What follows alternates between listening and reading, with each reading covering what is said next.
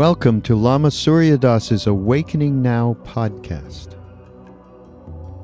We are very pleased to share with you Lama's unique illumination of the Awakened Awareness teachings.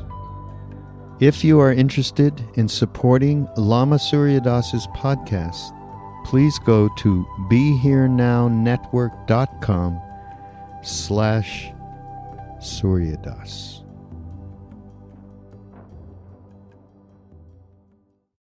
Welcome, Sally, Swami Durgananda, dear friend and colleague. It's so nice to be with you, Surya Lamaji. Thank you.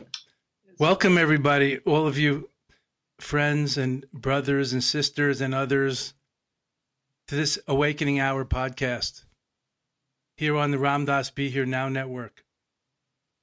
We're going to be talking today about yoga and meditation, Hinduism and Buddhism, and bringing the sacred fire down from the mountaintop. And I have here my guest and friend. We're going to be talking with Swami Durgananda, a tantric yogi and meditation teacher and author. And I hope that you guys will interact in one way or another, and finally, be in touch and follow us up on iTunes and in other ways. If you want to get these episodes of my podcast, you can go to the BeHereNow.com/Suryadas online or subscribe at iTunes. And Swami Durgananda, or Sally, as we call her and here in America, is a writer, a teacher of devotional contemplative tantra.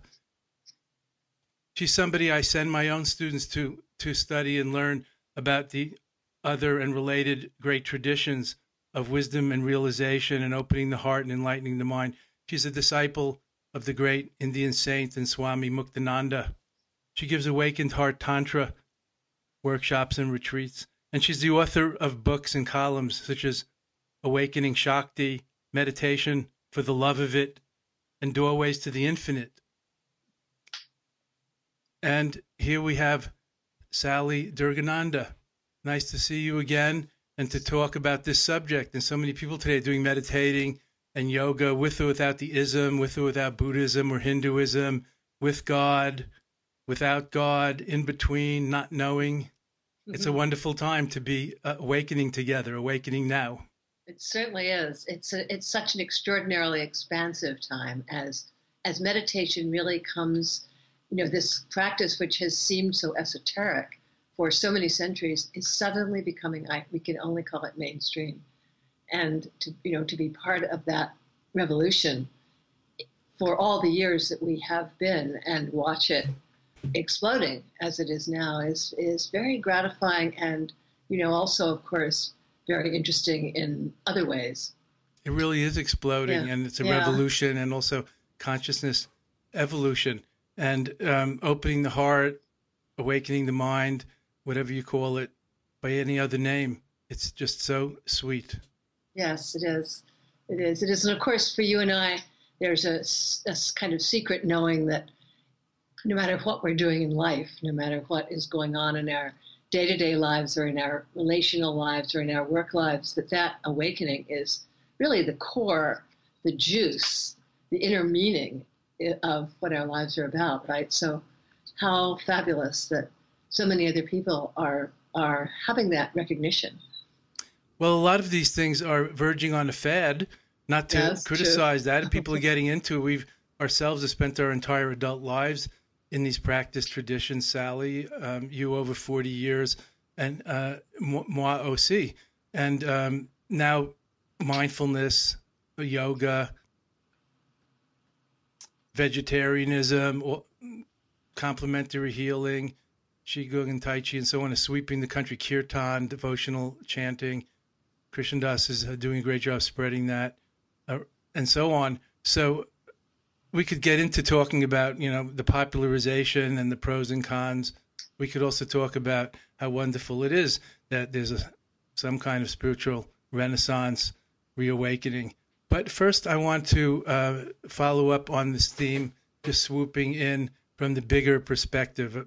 Buddhism and Hinduism, theism and non-theism, meditation and yoga, etc., bhakti or devotion, and gyan or wisdom realization, which are seemingly different paths, but to us, to you and I, not separate.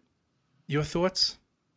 Well, I think, first of all, my understanding, which I think is very similar to yours, is that the core reality of this universe, of this world, is when you really get down to the deepest core of experience, past thoughts, past conditioning, past all the definitions that we create or have created for us by society, there is this core experience of awareness, that of just a pure experiencing knowingness that has the inner nature of loving, of affection, of acceptance. The word love is kind of loaded for some of us. Yes. So if our understanding is that what we want to find in life is the absolute deep center of our own reality and the place that connects us to others, probably we're going to progress on the path by getting to know the pure awareness that is present in all states. And as that deepens, we're going to start to experience that inside that awareness is love. So these two paths, these two huge paths that in sectarian traditions have been sometimes seen as separate, that is the path of love or devotion or bhakti, and the path of knowing your awareness as prior to and separate from all your thoughts and ideas. It often seems that people have a certain predisposition towards one path or another according to our temperament.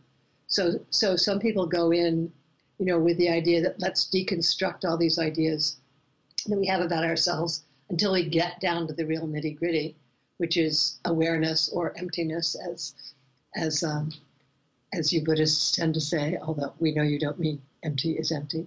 And then the people who are really emotionally based and whose doorway into the core of themselves is through a kind of experience of ecstasy or juiciness or love, which is, of course, in the traditions, often centered on a personal deity, on a form of theistic divinity. And, all the great religions have some sort of devotional aspect to them. So, and all the great spiritual traditions insist in the end that the truth is without form. So somehow, I think for you, and certainly for me, the path has really been about recognizing that the two are totally interconnected, like yin and yang. Yes, inseparability. That is one of the meanings of the word tantra, and but we could, go into that. That's a big subject. But back to the people have different spiritual personalities or backgrounds or predilections. I think that's a very important point. Excuse me. People wonder if they shouldn't follow the leader, the teacher, the charismatic leader, and who often, maybe even too often, says, my way is the best way, or my way or the highway, when in fact it's just one, lane in the great way.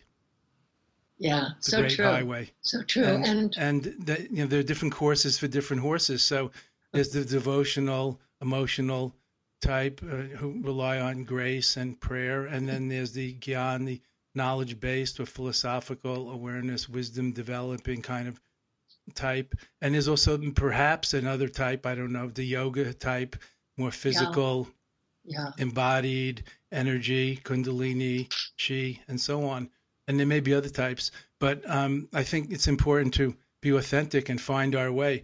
And that's been good for me. I had, my first guru was Nim Karoli Baba, and this is the Be Here Now network Ram Dass started.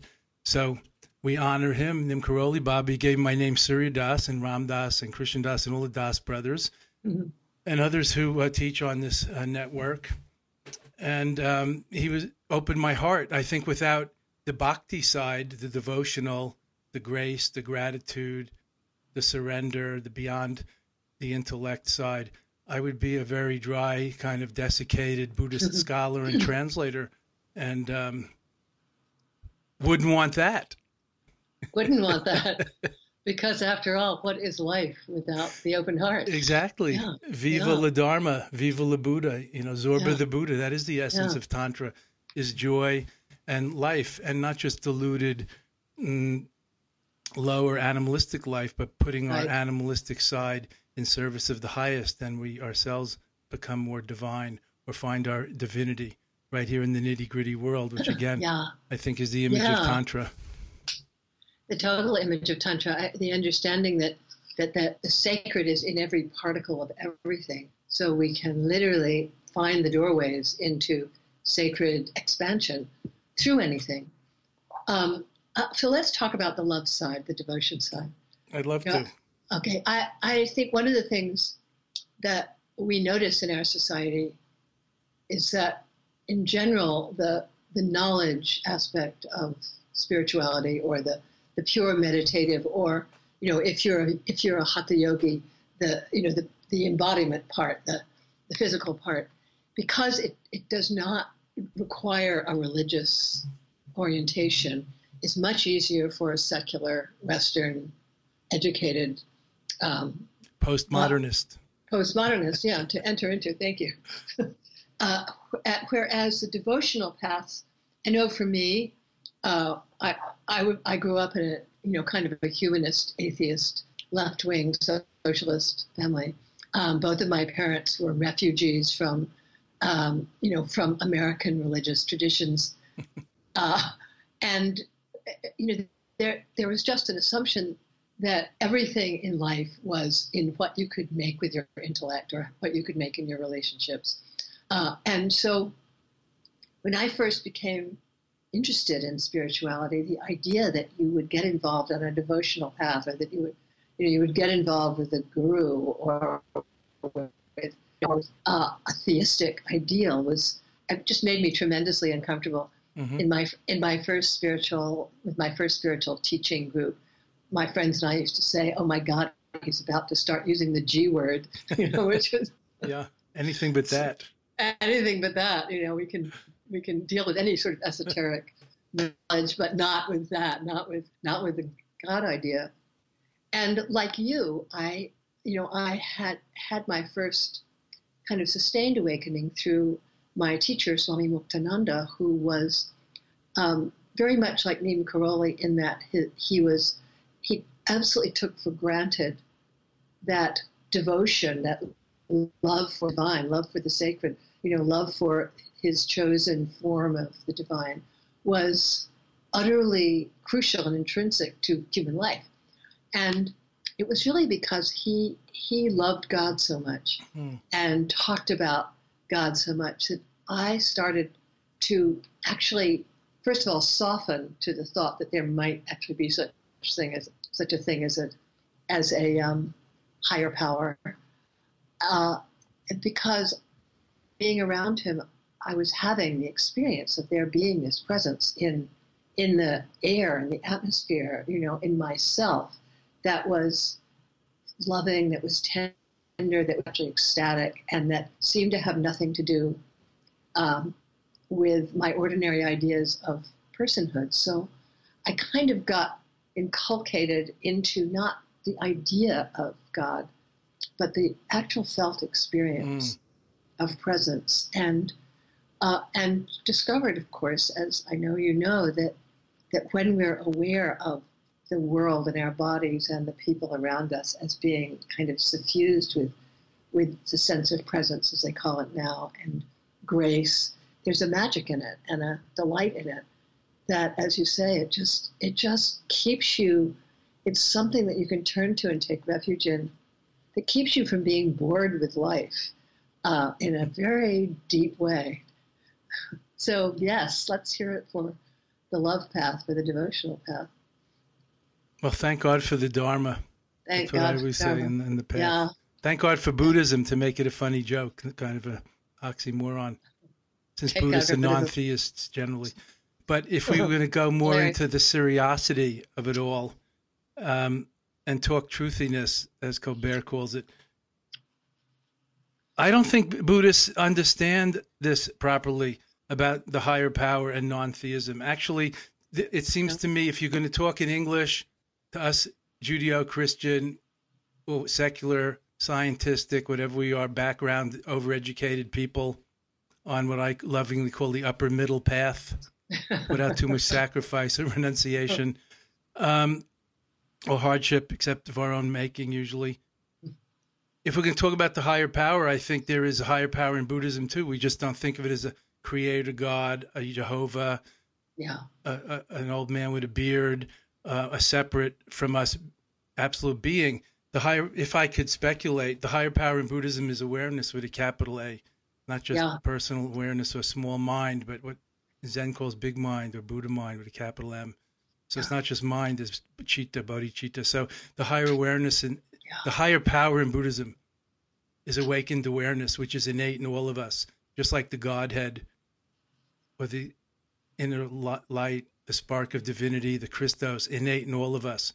So without conflating or mixing everything together in one blenderizer, I think that we, Buddhist practitioners can be more humble about our understanding about theism and non-theism and understand we take refuge in the Buddha, Dharma, Sangha, the triple gem. That's our higher power. We find refuge and reliance just like theists in God and Torah and the Bhagavad Gita and the scriptures, the Vedas. I know the Vedas are very important in your Tantric Shaivite tradition. And we Buddhists also have our higher power. Just that, again, I also didn't believe. I grew up in a Jewish family in Long Island, New York. I was bar mitzvah. I'm Jewish on my parents' side, as Ram Dass always used to joke. But I'm Buddhist by inclination and choice. Who knows? And maybe by past lives, as my Tibetan friends tell me. But I found something myself that was beyond me. Yeah. And that's the higher power, whatever you call it. It is infinitely sweeter than any name can express. Yeah. Beautifully said. Us Bujus and Hindus. Et cetera. Yeah.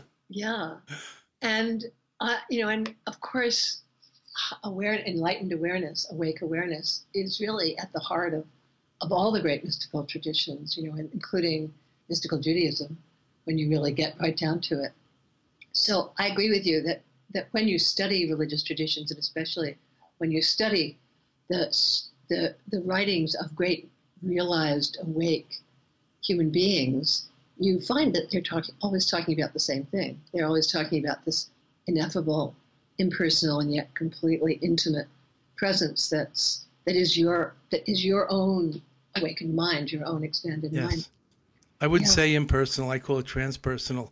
Transpersonal is a better word, integral or, I don't know, complete to me. But I think that's very important. And, that's why we love the mystic poets and, the Sufi saints. And, who's the most popular best-selling poet in America today? Rumi.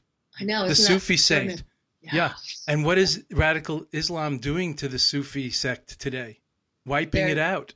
Wiping it out, and very deliberately wiping it out. So that's of concern to all of us. But fundamentalist religion or extreme views, not to mention the violence and all that, prejudice. But I think that fundamentalist or dogmatic or intolerant streak is in all of us. And at least I feel it's incumbent upon me to root it out of my mind, not just to look at it outside and say bad, naughty, no. Right. Not to put it outside yourself, but to really realize, well, it's interesting. One of the great contemporary spiritual thinkers, Swami Vivekananda, whom I know you know, who in a certain sense brought non-dual Hinduism, that is the Hindu Dharma that really sees the utter absolute connectedness in everything. One of the things he used to say about devotional traditions is that their shadow side is fanaticism. So, and I think that that's what you're talking about, that when we fall in love with a tradition, and especially at certain stages of consciousness, and I certainly went through my own fanatic period, Me too. So we all... And loved it. It's so... Feel so Me and my friends together. So great. And nobody else has a clue about reality, and you're so full of, how smart you are and how much you know. And then little by little, over the course of time, you realize, oh, wait a minute, everybody else and every other tradition feels that way about their tradition. So, you start asking those obvious questions, and then suddenly you're no longer a fundamentalist, and then often the more fundamentalist members of your own community are going, "You're a heretic." Yes. As mystics often find themselves being called heretics. But I love Swami Vivekananda's formulation, because then you can look at these beautiful traditions like the Christian tradition, which is such a beautiful, beautiful, powerful, sophisticated, just as sophisticated as Buddhism or Hinduism, and it's mystical Islam. It's just extraordinarily subtle and gorgeous. And then there's fundamentalist Christianity and Islam and Judaism and Hinduism and Buddhism now in places like Burma, Myanmar, that really mobilizes the fear forces, the fear and the desire for security. So religion then becomes everything that that modernists objected to about it. It becomes a force for contraction. And so people say I'm spiritual but not religious because religion has such a bad name. But what it really is, it gives religion a bad name, is this fanatical fundamental tendency in human beings, the kind of ethnocentric tendency to make you and your friends the only right people in the universe. And I think one of the things I love about you and about, so many of the people of our generation who kind of went into the Eastern world and practiced intensely in those traditions and then kind of came back to our postmodern life, and then, since then have been trying to integrate it and really find the universal truths in Buddhism or in the Indian Tantra, is that we've been on a journey, every single piece of which has been so all-inclusive and all-encompassing, and which has included enormous doubt. I know, at least it has for me. There's at a certain point I realized, actually, I don't really believe in anything. What I know, is my own subtlest experience, and the way in which that experience that is real for me kind of jibes with the words of people who've come to a place of real awakening and described it.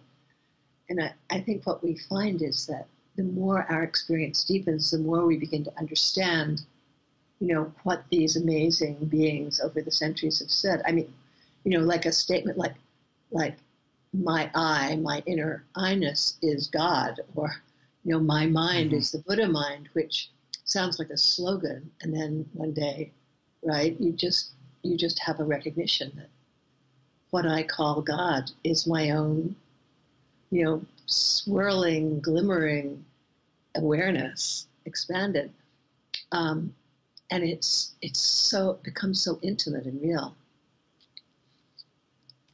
Beautiful. Yes.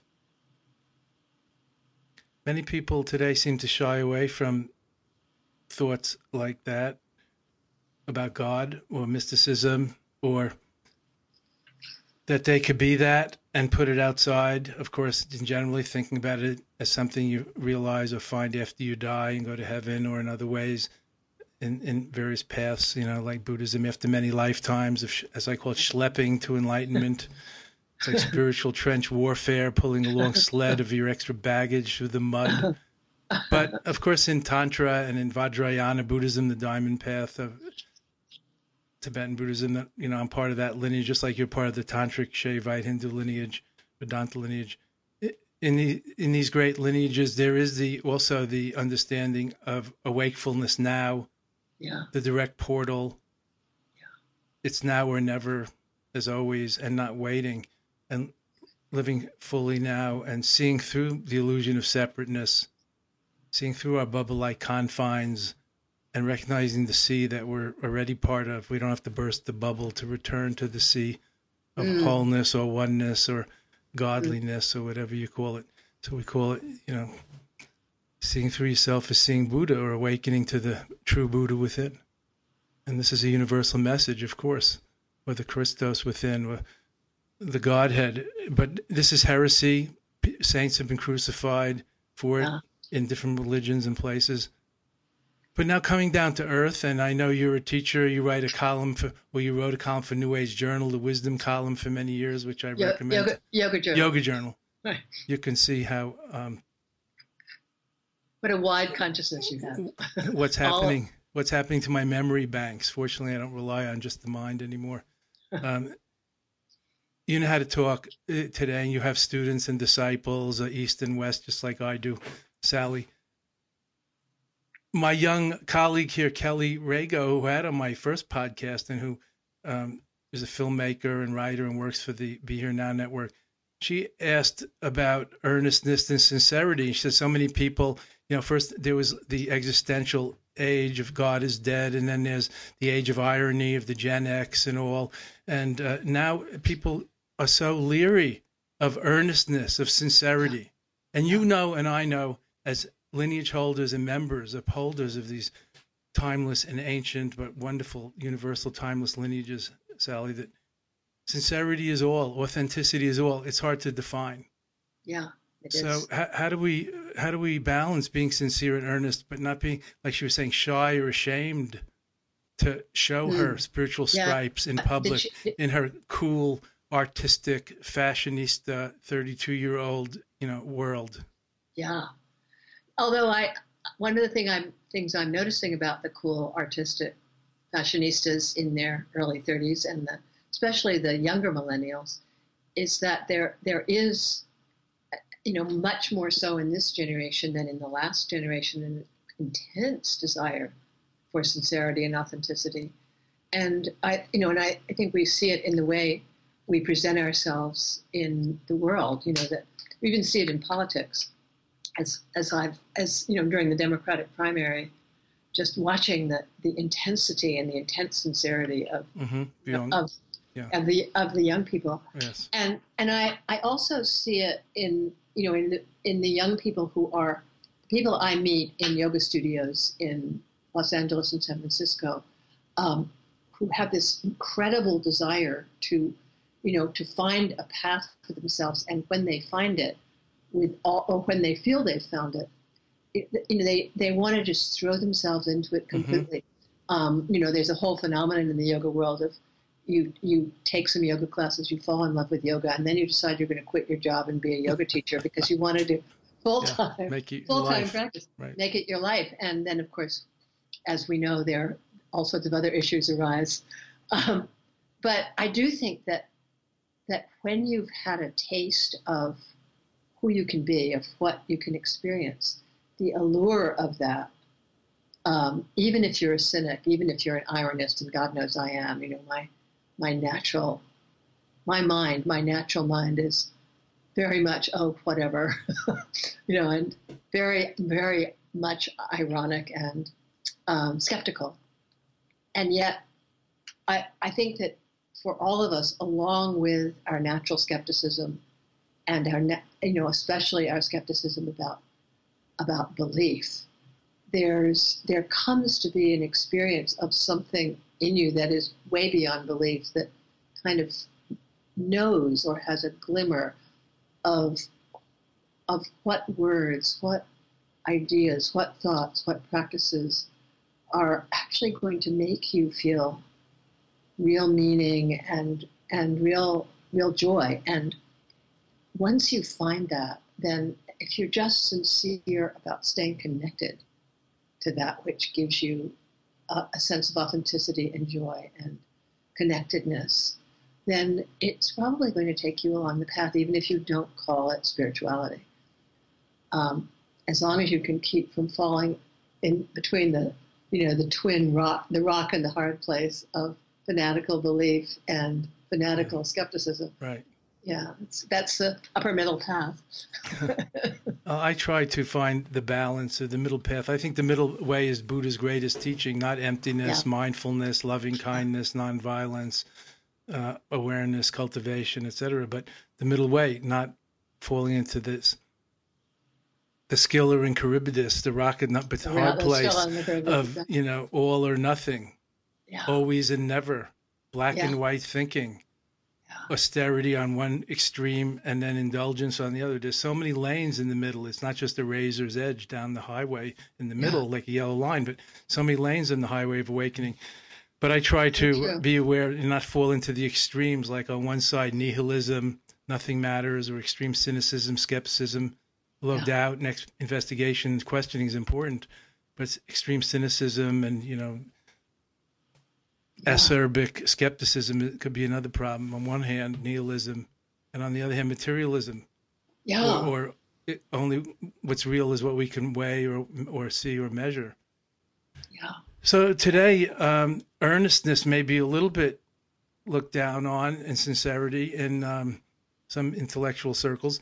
But for those of us who are in the path, I often people ask me, and I like to think about finding a balance between the bhakti, or the way of grace and surrender, and the wisdom of allowing and letting go, which means letting come and go, letting be, not just throwing things away.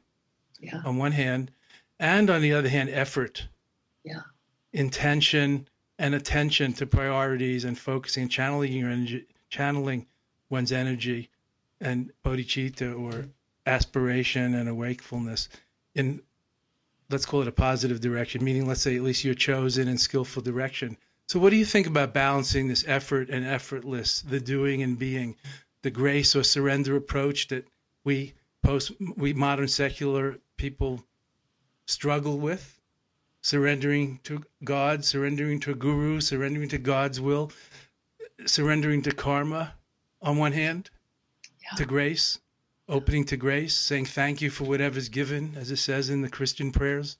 And on the other hand, effort, energy, motivation, the altruistic aspiration for enlightenment, as we call it in Tibetan Buddhism. The Dalai Lama always talks about this, the priceless bodhicitta, seeking universal liberation, not just one's own feeling better. How do we balance that great effort that seems to be required in our endangered world today? Yeah. Yes, that's beautifully put, and extremely. I would say that is the path. That there's a wonderful analogy, which I know you're familiar with, about how when a pilot is flying, back in the day when the pilot actually flew the plane. Now I understand it's done by AI. So, but it was not like you could set a straight course from San Francisco to New York. You're always doing, correcting errors. Yeah. So, and I think for the spiritual journey, it's a constant process of error correction, right? So you go off in this direction, you go, oh my God, I'm being carried I'm totally accepted by the universe, which is a wonderful realization. You go, doesn't matter what I do, there's this presence, it's upholding me. And you bask in it for a while, and then you notice that, you're getting very sleepy and lazy and passive, and also probably falling into your tendencies. And so then there's the error correction necessity, and it usually means, okay, I have to make some intense effort here.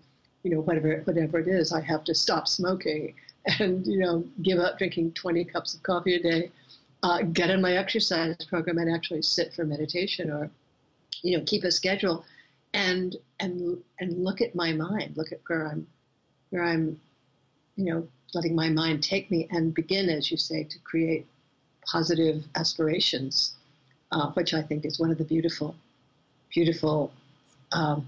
teachings of Buddhism, the idea that you not only create positive aspiration, but you actually ask the universe to help you create positive aspiration. And I think that's been the key for me, to set an intention that is the highest I can manage in any given moment, and then to ask for help because I know that I've come to realize I can't do it myself. And yet unless I make, genuine personal moment by moment effort towards the positive, that even though life becomes full of miracles at a certain point, it's all kind of so what if you're not channeling the energy that's given to you towards altruistic enlightenment, beautiful phrase, and towards helping, towards serving, towards giving back. uh, it's it's a moment by moment thing. Yes. A wise person said that service, or selfless service, is the rent we pay for inhabiting this life in this world. So of course we all stress that in our various traditions. Just since we're talking about this, and on one hand grace and surrender, and the other effort, I'm glad you brought up about asking for help. Again, the hard charging, alpha achieving, dare I say, masculine energy. I'm sure it exists in females too, in some cases. Person like myself, or was growing up in New York, motor mind and motor mouth, as I did in the 50s and 60s, probably like you. It's hard to surrender. It's hard to let go, and it's hard to ask for help.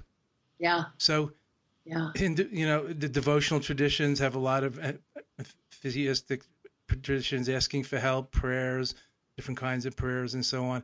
In the Buddhist tradition also, we have prayers and wishing well. In Tibetan Buddhism, especially devotional practice like Guru Yoga and other things, we're asking the goddess, Buddhist goddess archetype, really Tara, or other archetypes, principles of enlightenment, energies, for help. And I find, just speaking personally now, not theologically or Buddhologically, to be more precise, that asking for help really does lower my pride and aggression and arrogance, and bring my ego lower. And let's say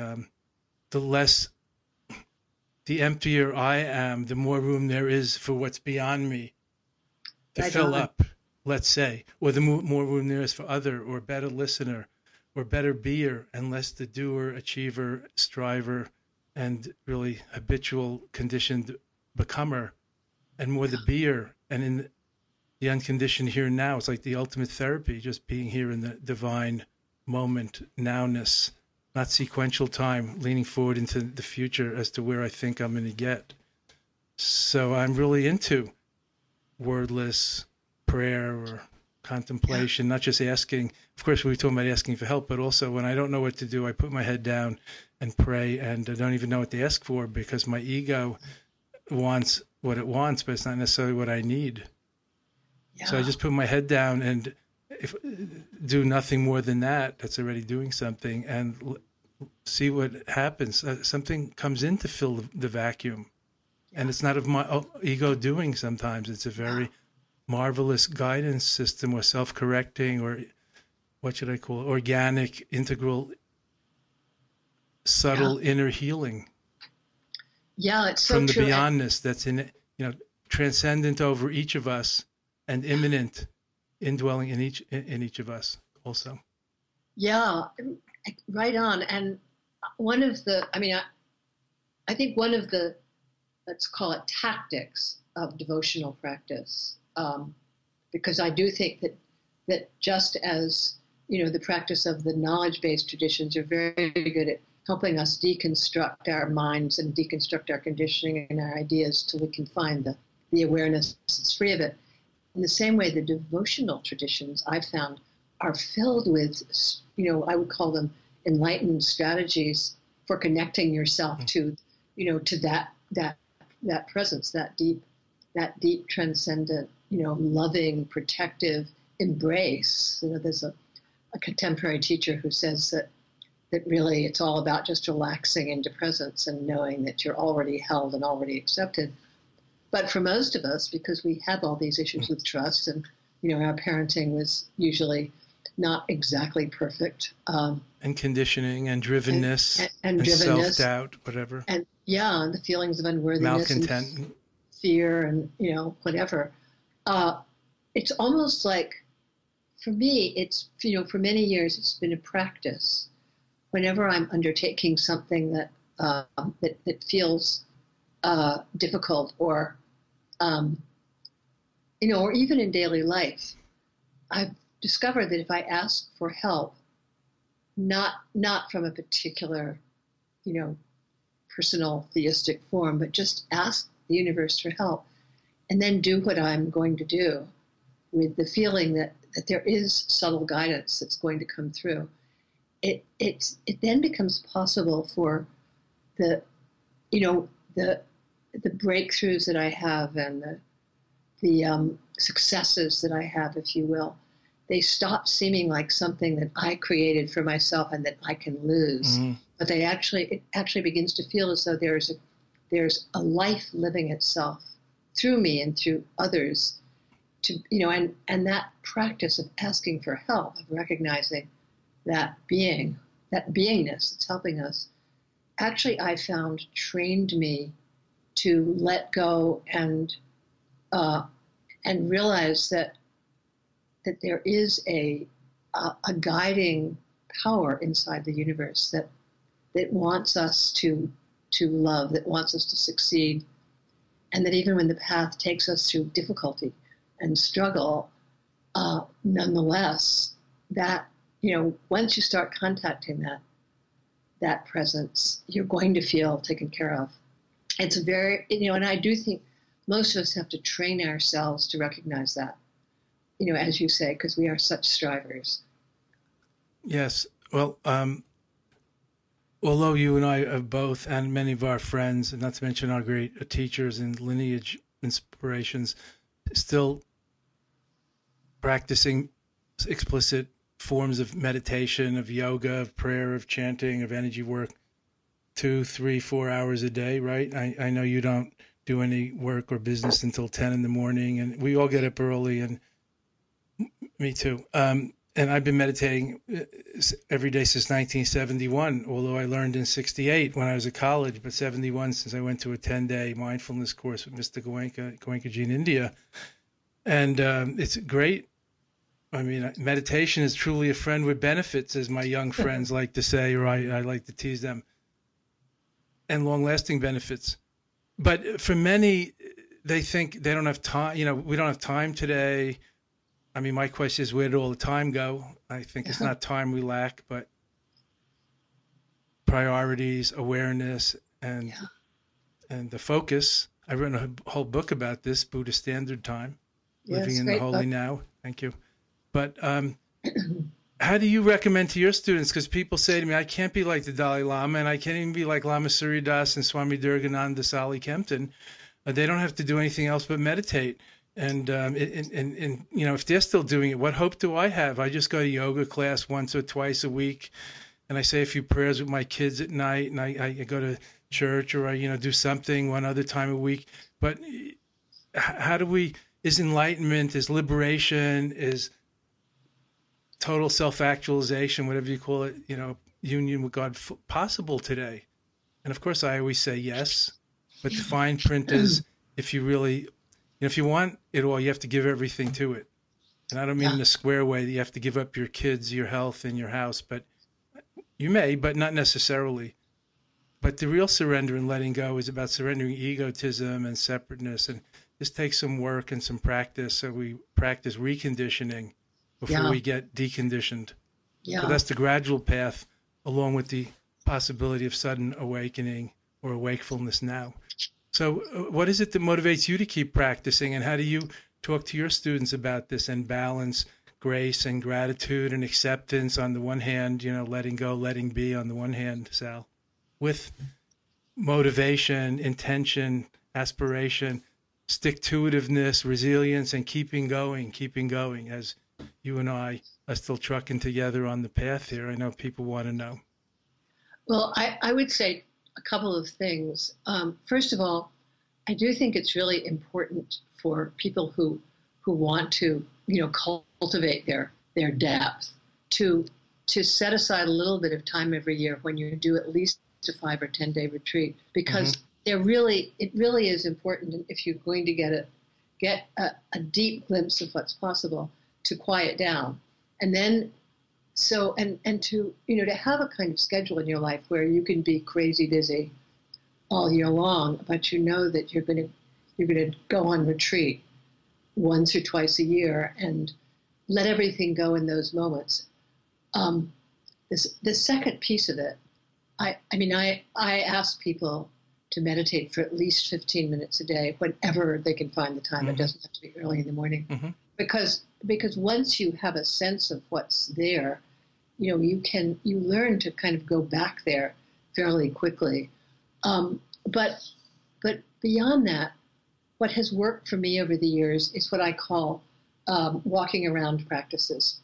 And I think that's something of what you mean by reconditioning, that you have sort of enlightened thoughts that, I call them E-statements, enlightened statements, like the same consciousness is in me as in that, is in that person I'm having a fight with. Like take my seat here on the bus. Take my seat here on the bus.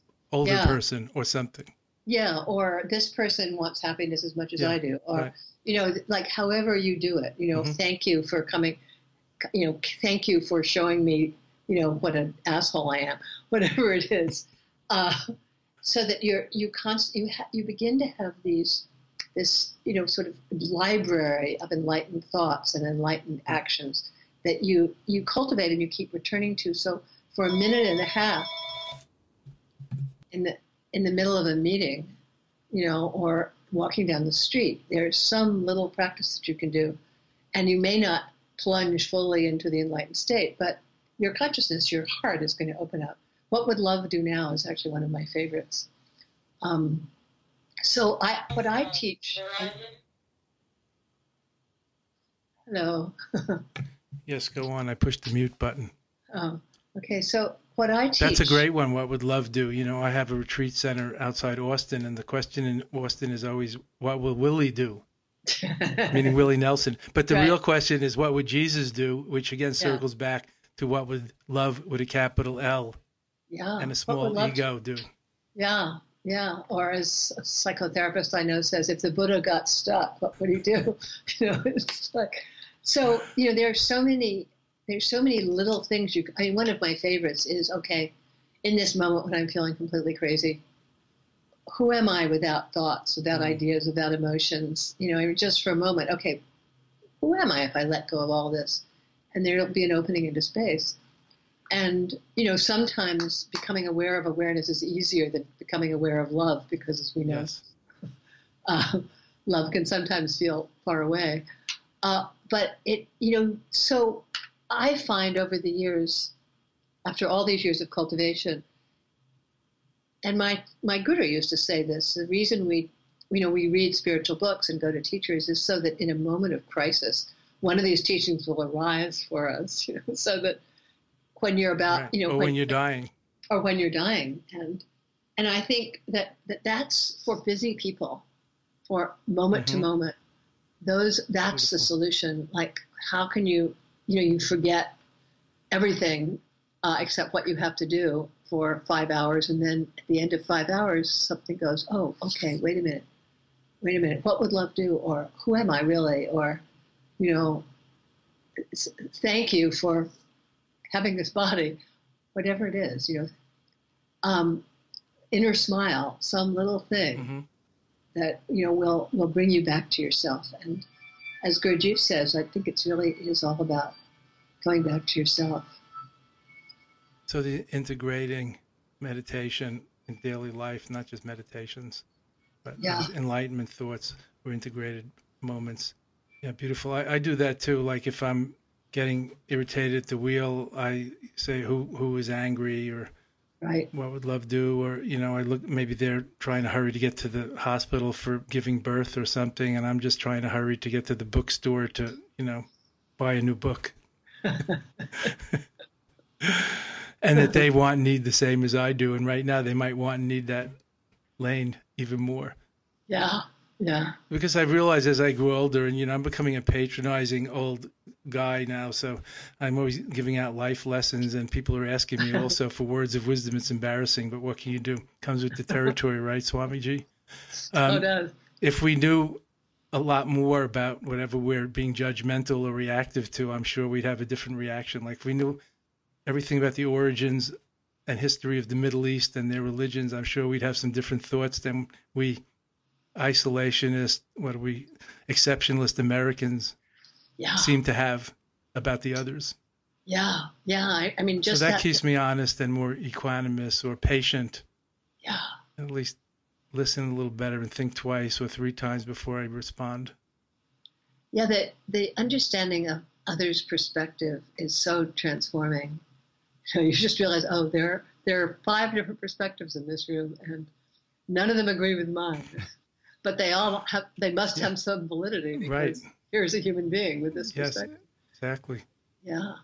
So I feel like it's very important to address this issue of daily practice and annual step away, spiritual pilgrimage or vacation or retreat, whatever you call it, and also bring it into everyday daily life.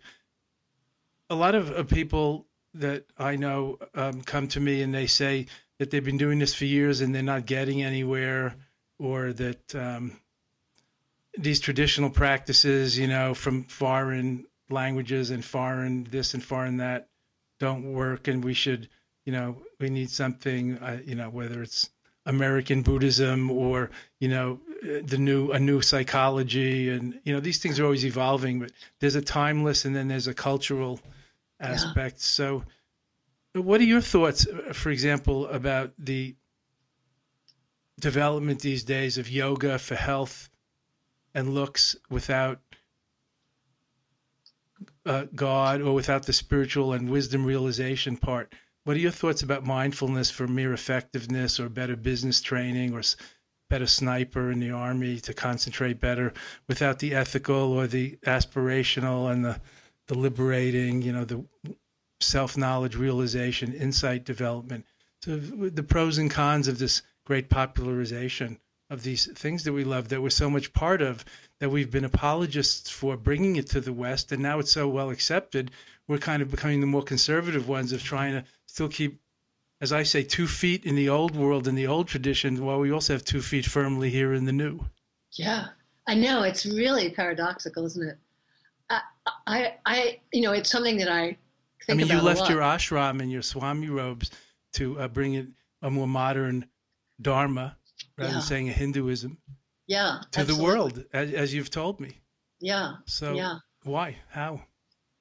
Well, first of all, as a Swami, as a person with the very, very privileged life of living in a spiritual community, I realized that I couldn't authentically give people advice about how to live their lives in this unbelievably challenging world without actually, being out there myself. Right, paying bills, being involved in the various hassles of daily life. I have managed to recreate a sort of retreat life for myself. I guess it's just how I am. Your karma. My karma. But nonetheless, exactly. I know you live in Carmel and the west coast of California, but there some suffering must creep in even there. I mean, isn't it election year? It's election year, exactly. It's election. Or drought or something. Election year, drought, dicey interactions with people. Life, of course, is naturally full of struggle. But I think because I've taught so much in the yoga world, and I've come to have a lot of respect for, some of the yoga teachers and students that I've known over the years, who really did begin, as young people, wanting to have beautiful bodies and kind of experience the glamour of yoga postures and the health benefits. And because yoga and meditation make you feel better, mindfulness makes you feel better.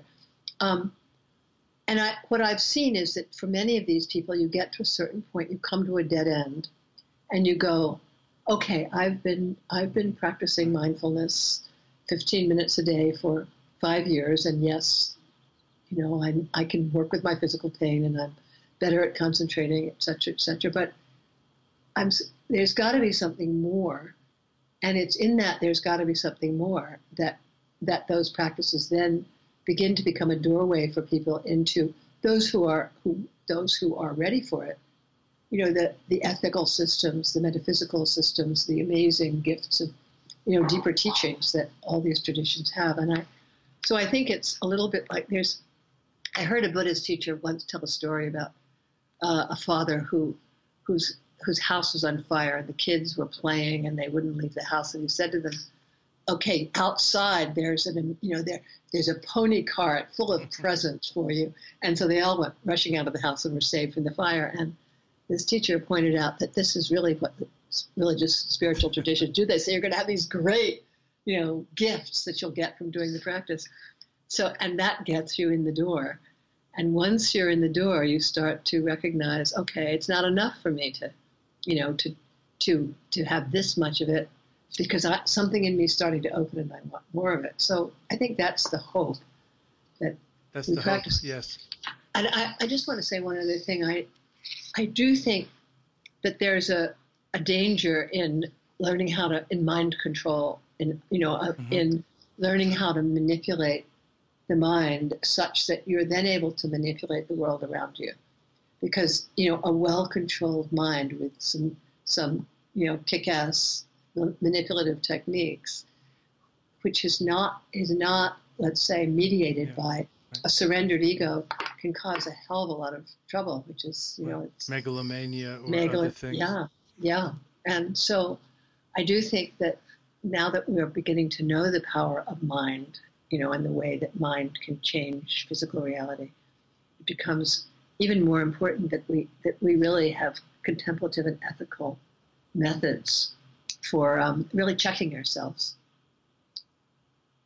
My orthopedic surgeon told me yesterday, and she's going to retire soon. She's a very experienced doc, and not a believer. What do you call it? A recovering Catholic or something. Right. I'm in Boston, so needless to say, Irish, etc. But she told me she had this patient who was from India, who was a dentist, and his father had a compound fracture while he was visiting here. And she had to operate on him almost in an emergency way, this old father from India. Yeah. And he refused medication. I'm not advocating this. I'm not a Christian Scientist. I take Novocaine and other things when necessary. Helps. Yeah. But this is the orthopedic surgeons telling me. She's not a true believer, a yogi, a meditator, a Christian Scientist.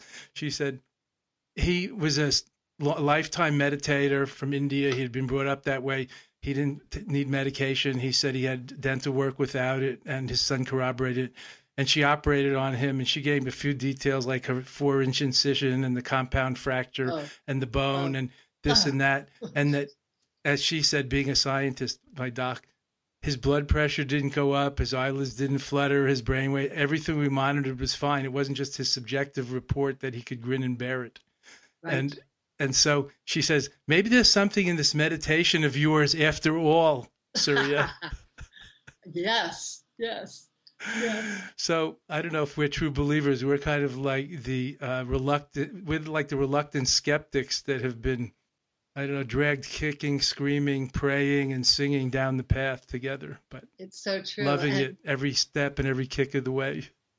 Totally. And also I think that the new neuroscience research, which of course, what I think about neuroscience actually is that they come up with all these graphs and things that show us things that we already knew. Right. just like monitoring our common sense experience. But when you look at a brain scan of a meditator's brain and realize what effect that meditation is having on your ability to handle pain, you go, oh wow, maybe I should do this. Yes, maybe we should. Yeah, maybe we should. Let's. Yes, let's. Let's keep doing it and awakening together. That's what I say. Thank God for the Dharma and for you and for all who are listening, and that we all share in this wealth together. I mean, it's really these timeless wisdom traditions like an endangered natural resource. Yeah. Even in the over-information age, real transcendental wisdom or discerning wisdom is so rare. So let's do what we can. Together. Let's do what we can. And thank you for all the work that you do in translating these teachings in such a way that people can really, really find them in such an immediate way. And you too, Sally, and your books and your websites. And as I mentioned before, people, if you turn on to Ram Dass's Be Here Now Network, if you click on that, you'll find it.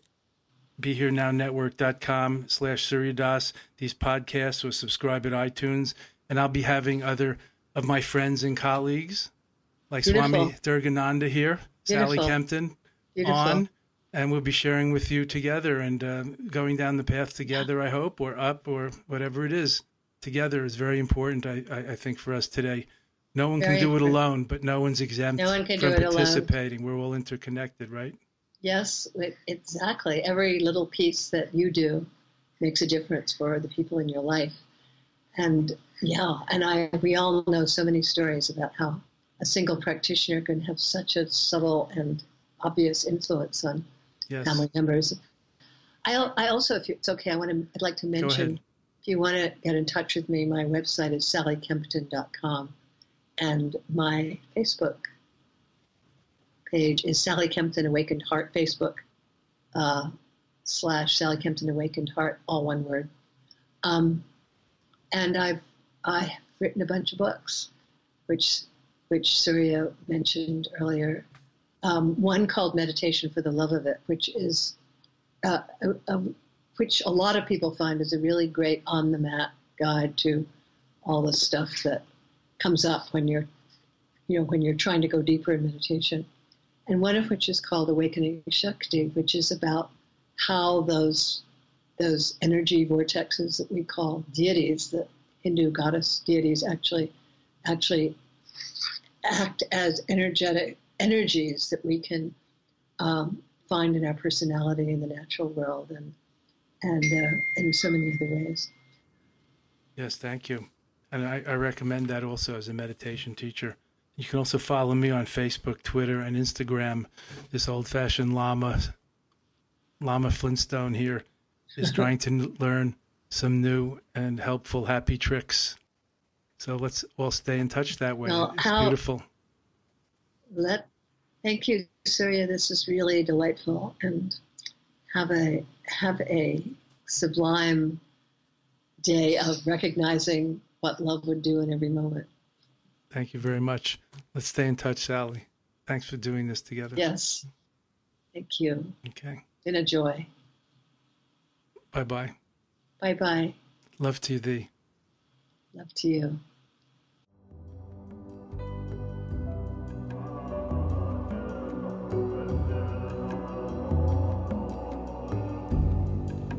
तेरे सिवा तेजी क्या